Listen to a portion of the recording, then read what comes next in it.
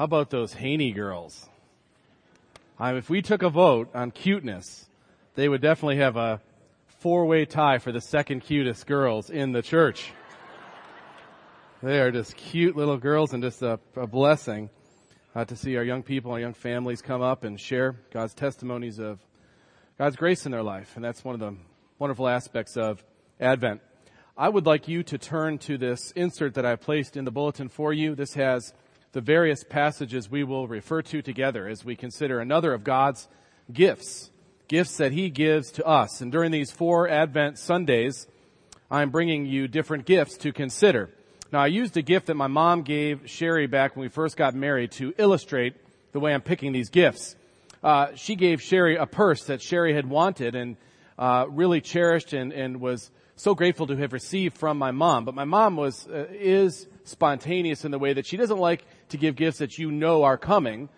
She did give Sherry this gift, and knowing how much Sherry liked it, it was the big gift, you might say. But to kind of add to it, she would put $5, $10, and $20 bills in the various pockets of the purse. And so when Sherry got the purse, feeling totally satisfied that she got in this purse she'd wanted, she was surprised when she opened up the pockets and found even more.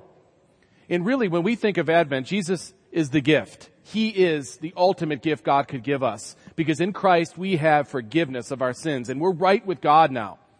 But that's the main gift. But there are many other gifts that keep giving because of Christ and His benefits to us. And last week, I talked to you about the benefit or the gift of God's adoption. He adopts us as sons and daughters. And we have all the rights and privileges of sons and daughters with God. We're not just wrongdoers who've been made right and then set free to go do our thing now. We have been made children of the living God. Adoption is a great gift that we ought to celebrate all the time, but especially when we think of this gift-giving season. That great gift of Jesus also gives us adoption. Now today I want to talk to you about another gift, one that sometimes gets obscured by our individualistic way of thinking as Americans. You know, we really pride ourselves on personal responsibility and self-sustaining ourselves.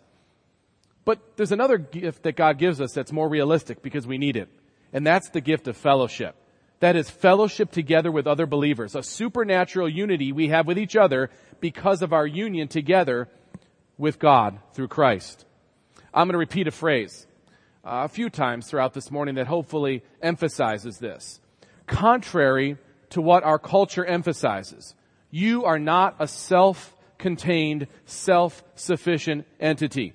You are a member of Christ's body. I want to begin by reading this simple verse. It's the first verse on the handout.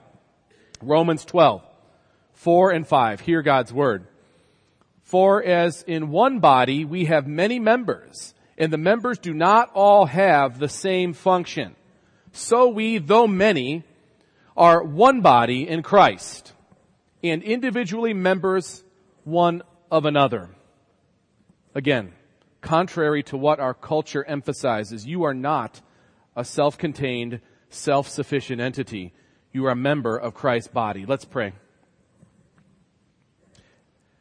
Heavenly Father, you have given us Christ, the greatest gift ever given. And in Christ we enjoy the forgiveness of sins. In Christ we enjoy adoption as sons and daughters. As such, we have bold access to your eternal throne. Father, we do live in an individualistic age. We live in an era of supreme competition and comparison between people. Father, please rescue us from our sense of self-reliance, of our sense of self-dependence or self-sufficiency. Make us to depend solely on you and discover the joy of leaning on each other, our brothers and our sisters in Christ. Lord, please remind us this day of unity together with each other.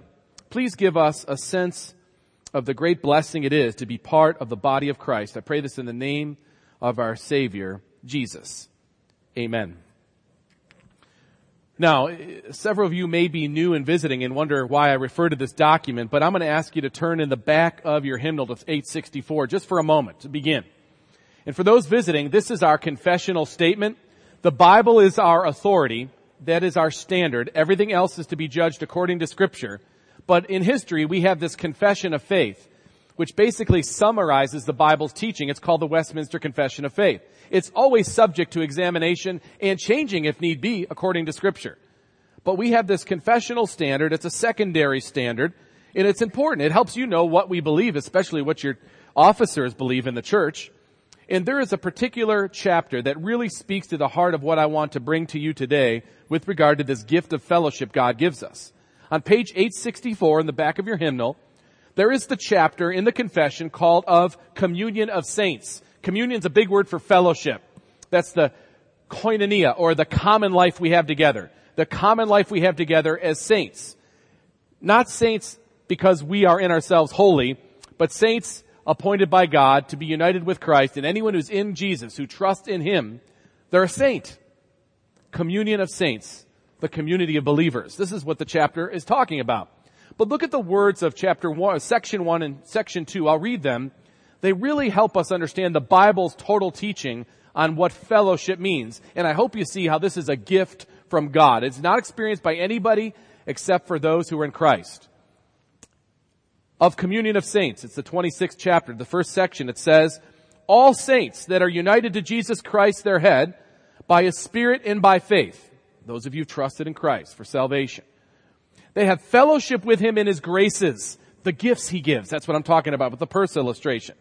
His sufferings, His death, His resurrection and glory. And then look at what follows.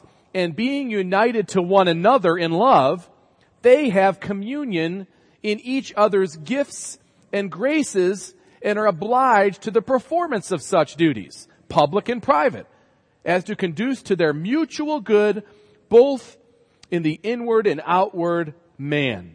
Do you see that God has ordered, in the confession captures the Bible's teaching, has ordered us to have various gifts and abilities, and when we come together in life, not just in the worship service, but in life, we help each other.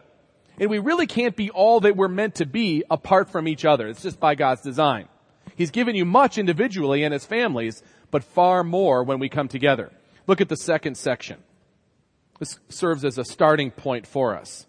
Saints by profession, and that is profession of faith in Christ, are bound to maintain in holy fellowship and communion in the worship of God and in performing such other spiritual services as tend to their mutual edification. We're thinking about the community and building up the community, and that we have to maintain it. It doesn't just come naturally. We have to work at it. As also in relieving each other in outward things, according to their several abilities and necessities. When someone is struggling with outward things, material things, stuff, we together can help meet that need. That's part of community. It's what God's called us to.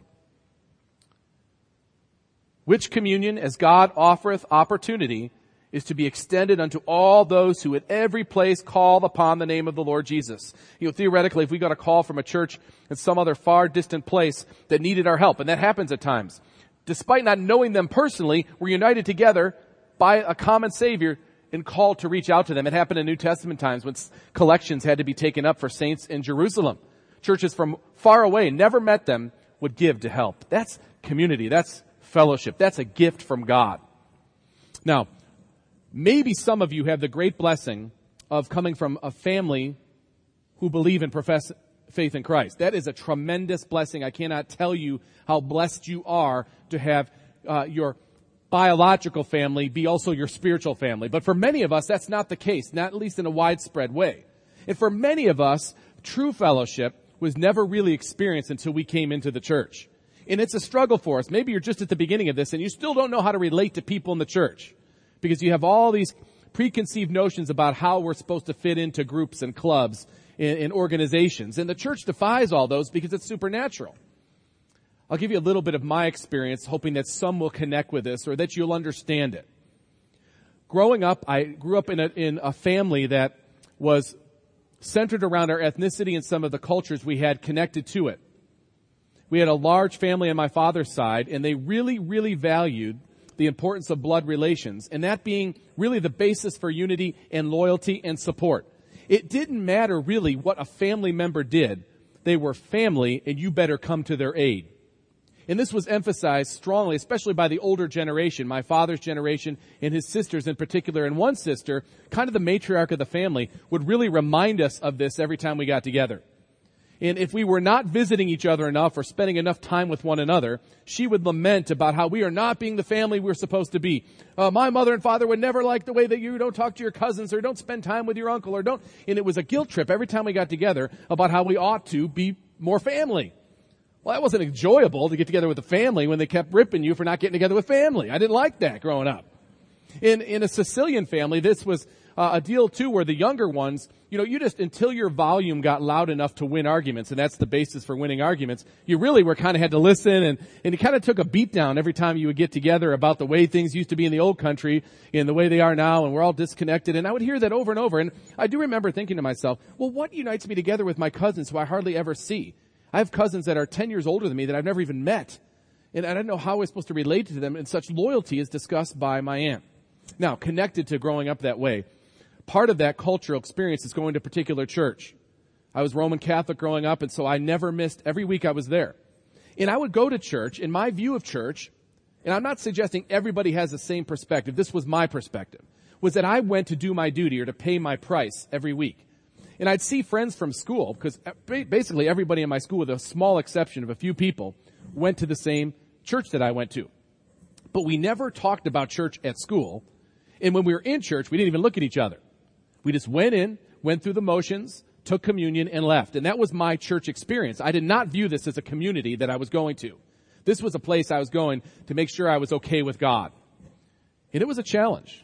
I'll be honest with you about that.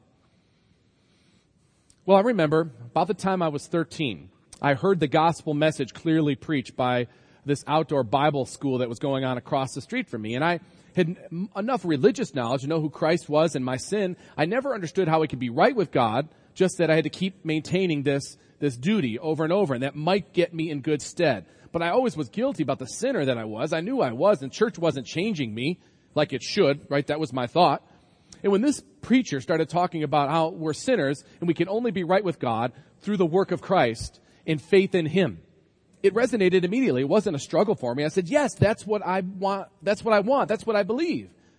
And so at that age, around 13 or 14, I started connecting with friends. Nathan's church was a Bible preaching church, a small church where we lived. Only a handful of people I knew went there. I kind of thought they were a little bit like kind of cultish, like Jesus freaks, born agains, those kind of people. But when I go there, all of a sudden everybody had this great interest in me. I mean, too great of an interest. I remember when I'd be talking in church, one of the older guys in the church would tell me I couldn't talk. You can't write notes to each other in church. I couldn't believe he was telling me this. But over time, I started realizing, these people actually do care about what happens to me beyond this place. And they would follow up on what I was doing. And at that time, I had one foot in one place and one foot in the other. And I had difficulty understanding what it meant to be a Christian, how to live it out. And so, but I figured as long as I was good at church on Sunday and did all the Sunday activities at that church, I'd be okay. Just a little bit of a modified version of what I believed before.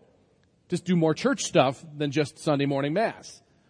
So I'd live my life the way I wanted to live it during the week. And, at the time I'm 15, 16, I remember the youth pastor really pressing me on really the kind of hypocritical life I was living. I proclaimed Christ, but yet, and I'm thinking, why is this guy so interested? Why are these people so intrusive?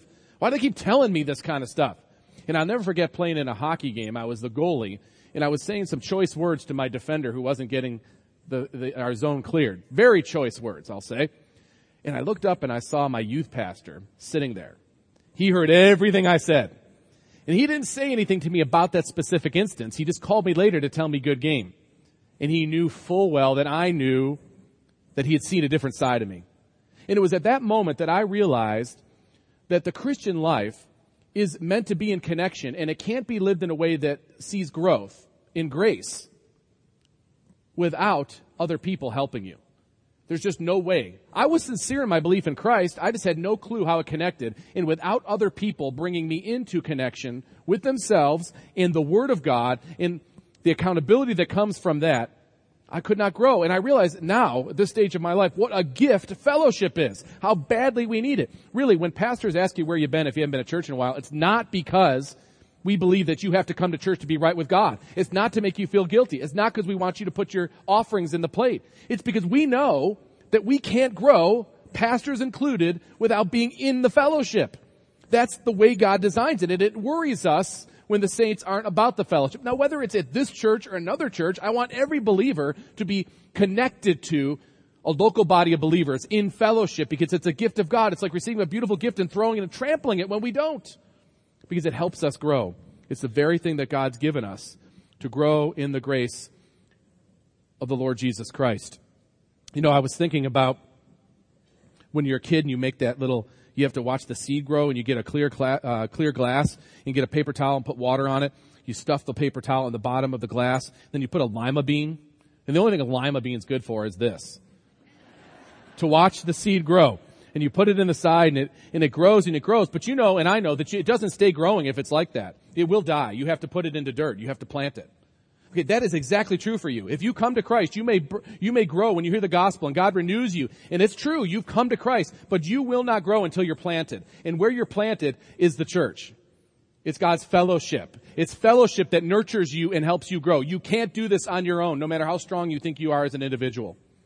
It's impossible. It's not the way God's designed it. He saved a people for himself, not individuals on their own. Look at the second verse. I'll refer to the quote that I have there from Bridges in a moment, but the second verse on your outline there, your insert, says 1 Corinthians 12.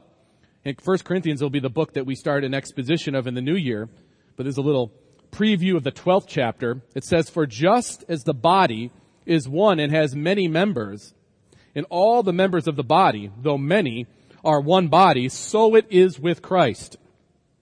For in one Spirit we were all baptized into one body, Jews or Greeks, slaves or free, and all were made to drink of one Spirit. For the body does not consist of one member, but of many." Now I want to begin this, or continue this thought, this consideration of the gift of fellowship, with a tremendous quote from Jerry Bridges, who's a very wise teacher. Notice what he says. Follow as I read it, and I think you'll start to connect the dots more if you have not already. Bridges says, "All believers share in common life in Christ." That's our unifying feature, is Jesus. "Whether or not we recognize it.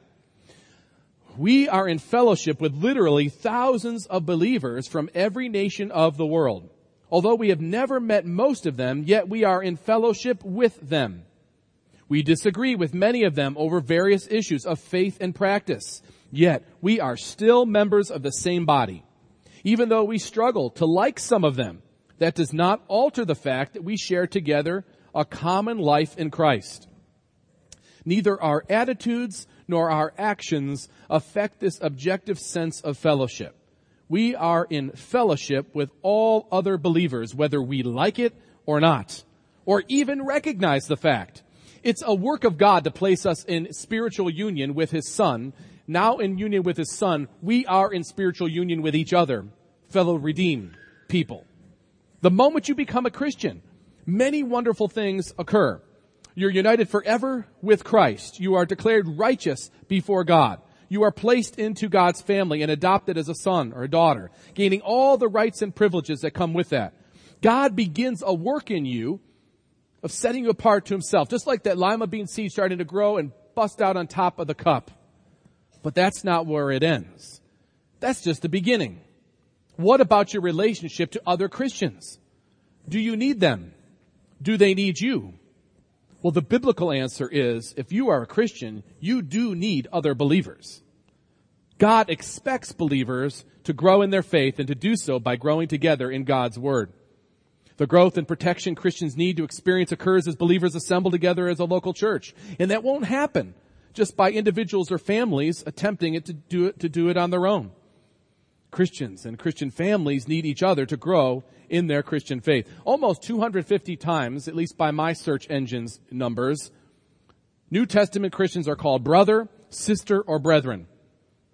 These Christians were from different cultures, backgrounds, and races. In a single church fellowship, there would be men and there'd be women, there'd be poor and there'd be rich. In that culture, there were slaves and there were masters. There were Jews, Greeks, and Romans. And they were brothers, they were sisters, they were brethren. It didn't matter what their status in this world was, because related to each other, they were all sons of God through faith in Jesus Christ. Look at the passage that I have noted next, Acts chapter 2. Now, this is not meant to be a normative prescription for how exactly the church works, but it displays for us the fruit of God's Spirit working in His people, Acts 2:44 down to verse 47 that I have there printed for you. And all who believed, so that's the common bond, believed in Christ, all who believed were together and had all things in common. And they were selling their possessions and belongings and distributing the proceeds to all as any had need. And day by day, attending the temple together and breaking bread in their homes, they received their food with glad and generous hearts, praising God and having favor with all the people. And the Lord added to their number day by day those who were being saved.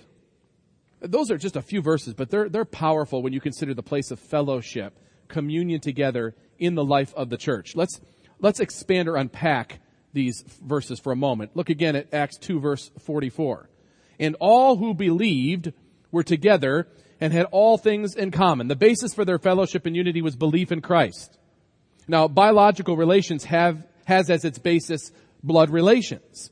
Christian relations for fellowship or communion has as its basis Christ and his sacrifice for us sinners. The gospel is what brings us together. We're all sinners, can only be saved by God's grace. This brings us together. The unity that we share in Christ is profound. It's life-altering and life-changing. They had all things in common. They came together because of their common bond in Christ, and they had many common things they shared. Look at verse 45. They were selling their possessions and belongings and distributing the proceeds to all. And here's a key, as any had need. Now, it's not a call to communism here. It's a display of the affections that brothers and sisters in Christ had for one another. And in this particular time, many people lost a lot proclaiming the name of Christ. Real needs arose. Places to live, food to eat. There were all sorts of needs that needed to be met that could not be met after they came to Christ. But collectively, when the church looked around and saw where those need spots were, they could sell something they had to provide for that need over there. That's never been different in the life of the church. It should always be that way. When real needs arise in the body, and that is a struggle we have. What's a need? What's a want? But when real needs arise, the church collectively, by God's ordained timing and provision, will be able to meet that need. Now, sometimes, as we provide for that, there has to be real discussion about needs and wants and those kinds of things, especially in the day of plenty that we live in. But we should not let that reality hinder the fact there will always be people in our midst that have special needs that arise that they will not be able to meet. And the church can come to assistance collectively because that's how God's ordered it. We see this in the early church for sure. That's really what the monthly deacons fund is for, is to be sensitive to those needs as they arise in the church. Look at verse 46. Day by day, attending the temple together. That's the place where they had met as Jews. Now as Christians, they go there to hear the teaching and to worship. Attending the temple together and breaking bread in their homes. Now notice it's day by day. Now the Lord's Day is Sunday, right? But it's not as though that's the only time they get together. Day by day, attending the temple together, breaking bread in their homes, hospitality, sharing with one another in their lives. That's super tough for us. It's not that we don't want to, it's that we're so busy. Even the least busy among us is far more busy than most people probably in the world. So we lack fellowship or the cultivating of fellowship because of our busyness. And it's a good call to us to think, how are we fellowshipping with each other? How are we making it a priority? Day by day they did this. They received their food with glad and generous hearts, coming together. They're able to just acknowledge who gave them this wonderful practice of hospitality. You sense a unity about the church in Acts chapter 2, despite the persecution we know existed. I think it's basically an immediate answer to Jesus' prayer in John 17. Remember what he prayed? When he's praying to the Father before he went to the cross, he prayed, and for all the things he could pray for, he prayed that the church would be unified, that the church would be one as he and the Father are one. And listen to what he says in John 17. That they may all be one just as you, Father, are in me and I in you, that they also may be in us. And why does Jesus pray this? What is the end he's looking for? So that the world may believe that you have sent me. For all the things that he might ask the church to accent or to display, he asks for unity, that we would be unified in him. So when we get to Acts chapter 2, you see a bit of this starting to happen by this description. And then verse 47 of Acts 2, that's there, the last verse of that portion. What were they doing? Praising God and having favor with all the people. So they're in great unity together in fellowship, praising God and having favor with all the people, a sense of their community around them. That's not just the people in the church. It's in the midst of a very difficult time to be a Christian. They gain favor by those around them because of the peace they had with each other.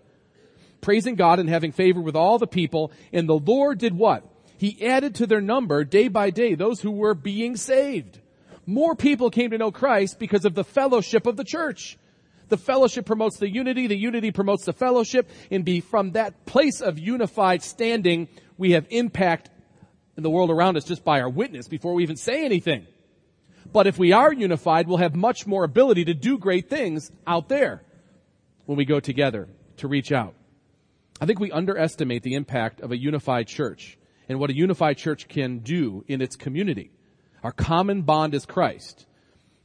So we work in an accurate view of Jesus. We never sacrifice the Bible's explanations and teachings on all subjects, and in particular Jesus and the gospel.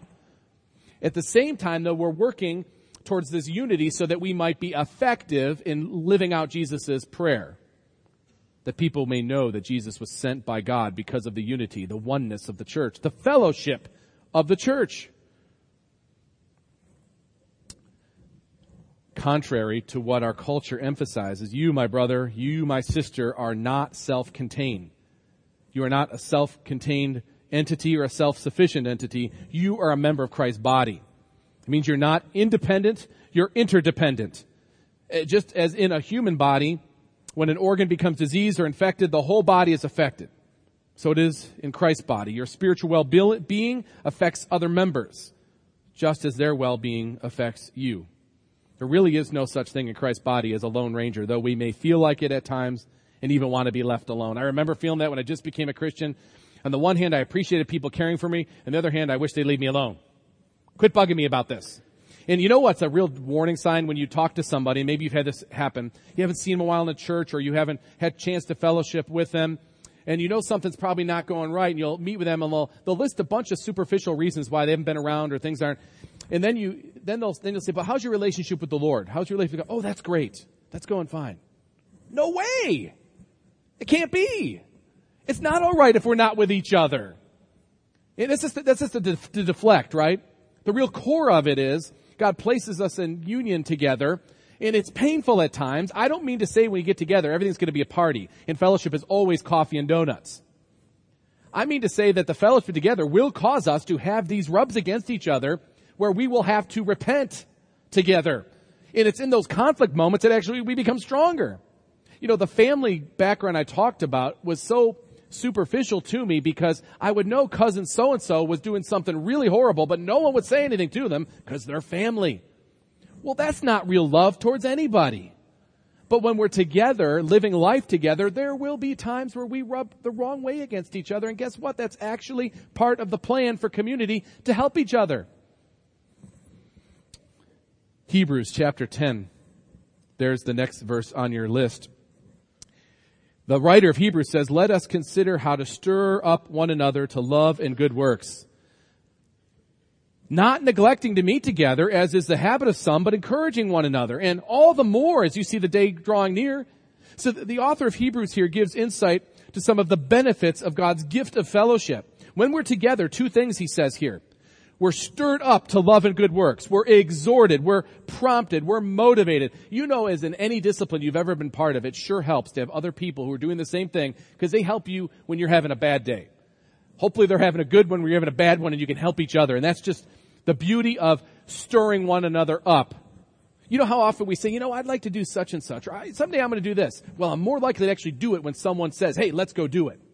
We stir one another up to love and good works. And it also says encouraging one another. All the more as you see the day drawing nigh. If you think the days are desperate, all the more reason why you should be with the people of God to stir one another up and to encourage one another. Because we need it. We all get into ruts at times where we get in the habit of doing the same thing over and over and over again. And it helps so much to be stirred up by other believers when we're in their presence. Take advantage of those fellowship opportunities that arise, formally and informally, whenever you have a chance to be with other believers. In 1 Thessalonians 5, that's the other verse, the last verse I have listed on your insert. It says, now concerning the times and the seasons, brothers, you have no need to have anything written to you. In other words, Paul's starting this letter by saying, hey, you know what's coming. You know the lecture I give you all the time. You know what I'm about to give to you as exhortation. You don't even need me to write this. Verse 2, for you yourselves are fully aware that the day of the Lord will come like a thief in the night. Always desperate times for believers. Verse 6, so then, let us not sleep as others do. Nudge the person next to you if they're kind of nodding off. Even right now, you might want to do that. Just kind of, hey, wake up. Let us not sleep as others do, but let us keep awake and be sober. In verse 11 in that chapter, therefore encourage one another and build one another up, just as you are doing. We see the benefits of fellowship. I'll just summarize it this way to you. Together, in fellowship with one another, we come to worship and share and enjoy one another. This is as we bring glory to God, our common bond in Christ. Together, we encourage each other to think on the gospel regularly. The reason for our fellowship is Christ, and in particular, our being made right with God through Christ, the gift that we celebrate in the Advent season and every Sunday and every day. Together, as a fellowship, we can help to support each other in obedience to God's word. That's that accountability we all need. Not a bunch of legalists holding each other on legal lines, but reminding each other of who we are as sons and daughters of Christ, forgiven, and what that looks like in our life, and that loving accountability that comes from one who cares about us. We can only have this when we share life together. Together we come to learn of our needs and can respond by helping one another. We do live in a time where people are sheltered about what their physical needs are. And when they come on hard times, we don't like to say it because we are afraid of being judged. Well, the truth is any one of us at any time could come into need. It's far closer than you think. We've had many people, especially folks from the community, that will come to the church and ask for help. These are people that live in the area. These are not people that are coming from the poorest parts of town, and they've fallen on hard times. Any one of us can. And woe to the person who thinks they can't. But the church has to know of these things, and by living together, we come to know of them. We can reach out and help and encourage by providing something that is needed. Often it's a physical thing that is needed. And that's what we do. That's part of what we do anyways. Together, we also can serve God's mission by reaching out to the world with the gospel and word and deed. We can do so much more in reaching out with the gospel to the world together than we can as individuals. Coming together collectively to join in whatever enterprise God calls us to by word and deed to share the gospel of Christ everywhere. We can pool our resources by giving to make the church strong, supported, and effective. In these recent times with all this talk about the fiscal cliff and taxes and so forth and charitable giving, it's going to be capped a certain amount. That's going to have an effect. I've heard this from at least 5 people. What do you think about that, Pastor, that certain people will not be able to give as much? I thought to myself, wow, did God change the percentage on the tithe based on the fiscal cliff? I didn't know that. I had not been aware of that memo in the scripture. Also, I didn't know that people were supposed to stop providing for the needs of the church to provide for the recreational needs or whatever else it may be. I mean, we really got to do some soul searching on this. Are we really that freaked out about whatever the taxes do as the people of God providing for the church of God? I'm not really worried about it, and you think I should be. I mean, you basically pay me. But I believe that God's Spirit will work in the church in such a way that even if a time like that comes, it might be the best thing the church has ever seen because people actually start supporting what they think is worth it. But this is something we learn in fellowship with each other as we discuss this issue, as we discuss what's happening in life and how it relates to our faith and what the Bible tells us. We can't do this in a vacuum. We have to do it together, and that's part of fellowship. And together, all these things are made possible. Each of these work together. I was thinking of our church mission as I try to on a regular basis. It's printed on our bulletin. But think of our church mission and how this reflects the gift of God's fellowship. And it needs to exercise the gift of God's fellowship. The mission of Redeemer is to mature as a community of Christians who love to worship their God, study His Word, and proclaim His gospel to the world. So worship is that central activity of every living creature. But the redeemed especially, called to worship God. That's the focus of our gathering, is the worship of God. But it's not disconnected from other things. The Word of God is what gives us direction for the worship of God. And the Word of God also tells us of our fellowship with each other, our connection, our community. So our community, based on the Word's description, helps us to worship. And as we worship, we enhance community and we learn more of His Word. And all of this necessarily flows out into proclaiming the message of the gospel by what we say and what we do. So you see, worship at the center and orbiting around would be community or fellowship, the Word of God, and proclamation of the message. They go together wonderfully and beautifully, and as our church comes to learn this, the need for fellowship will grow stronger and have more ability to reflect that Jesus has sent us to tell the world this. Contrary to what our culture emphasizes, you are not a self-contained, self-sufficient entity. You are a member of Christ's body. And as Romans says, for as in one body we have many members, and the members do not all have the same function, so we, though many, are one body in Christ and individually members one of another. What a gift fellowship is for us, especially if you're lonely today. If you feel disconnected, disenfranchised, please recognize again, not only are you an adopted son or daughter, you are placed into a family with a bunch of adopted sons and daughters. We all have the same common story, and it's not about what I bring to the family. The common story is Christ. I mean, you can look around your brothers and sisters and say, hey, they're accepted in this family because of what they have, what they do, who they are. That's not it. You can look around and say commonly, no matter what our diversity is in our background, we all have the same common entity. We're sinners and lost apart from God bringing us to himself through Christ. So our common bond as brothers and sisters is Christ, and is rooted in the fact that we needed a Savior, and everyone here did. So you're not disconnected or disenfranchised or apart from others as you may feel. You're supernaturally part. And maybe what you're feeling is that you've disconnected yourself a bit. And by coming back to that, in all its pains that it can cause, it's really the way God's going to grow you in his grace. I want to close with this statement by J.I. Packer that's on the bottom of your insert. Packer says that we should not think of our fellowship with other Christians as a spiritual luxury, an optional addition to the exercises of private devotion. We should recognize rather that such fellowship is a spiritual necessity. For God has made us in such a way that our fellowship with himself is fed by our fellowship with fellow Christians and requires to be so fed constantly for its own deepening and enrichment. Let's pray. Father, we recognize that fellowship can be defined in many ways. Communion, intimacy, sharing, connection, partnership, all sorts of buzzwords, common experience, companionship, co-working, mutual encouragement, participation. Lord, true Christian fellowship we recognize as a gift from you, and we thank you for it. Lord Jesus, thank you for bringing unity to us in yourself and your work. I pray that every member of Redeemer would become close with his or her brothers and sisters around them. Relieve us from a sense of fear we have to exposing ourselves to each other, the fear of rejection or judgment. Help us just to see that your divine design calls us to this. Give us a sense of unity that bubbles over into a spirit of outreach and service to the world around us for the glory of Christ, answering the very prayer of Jesus our Lord. I pray this in Christ's most holy name.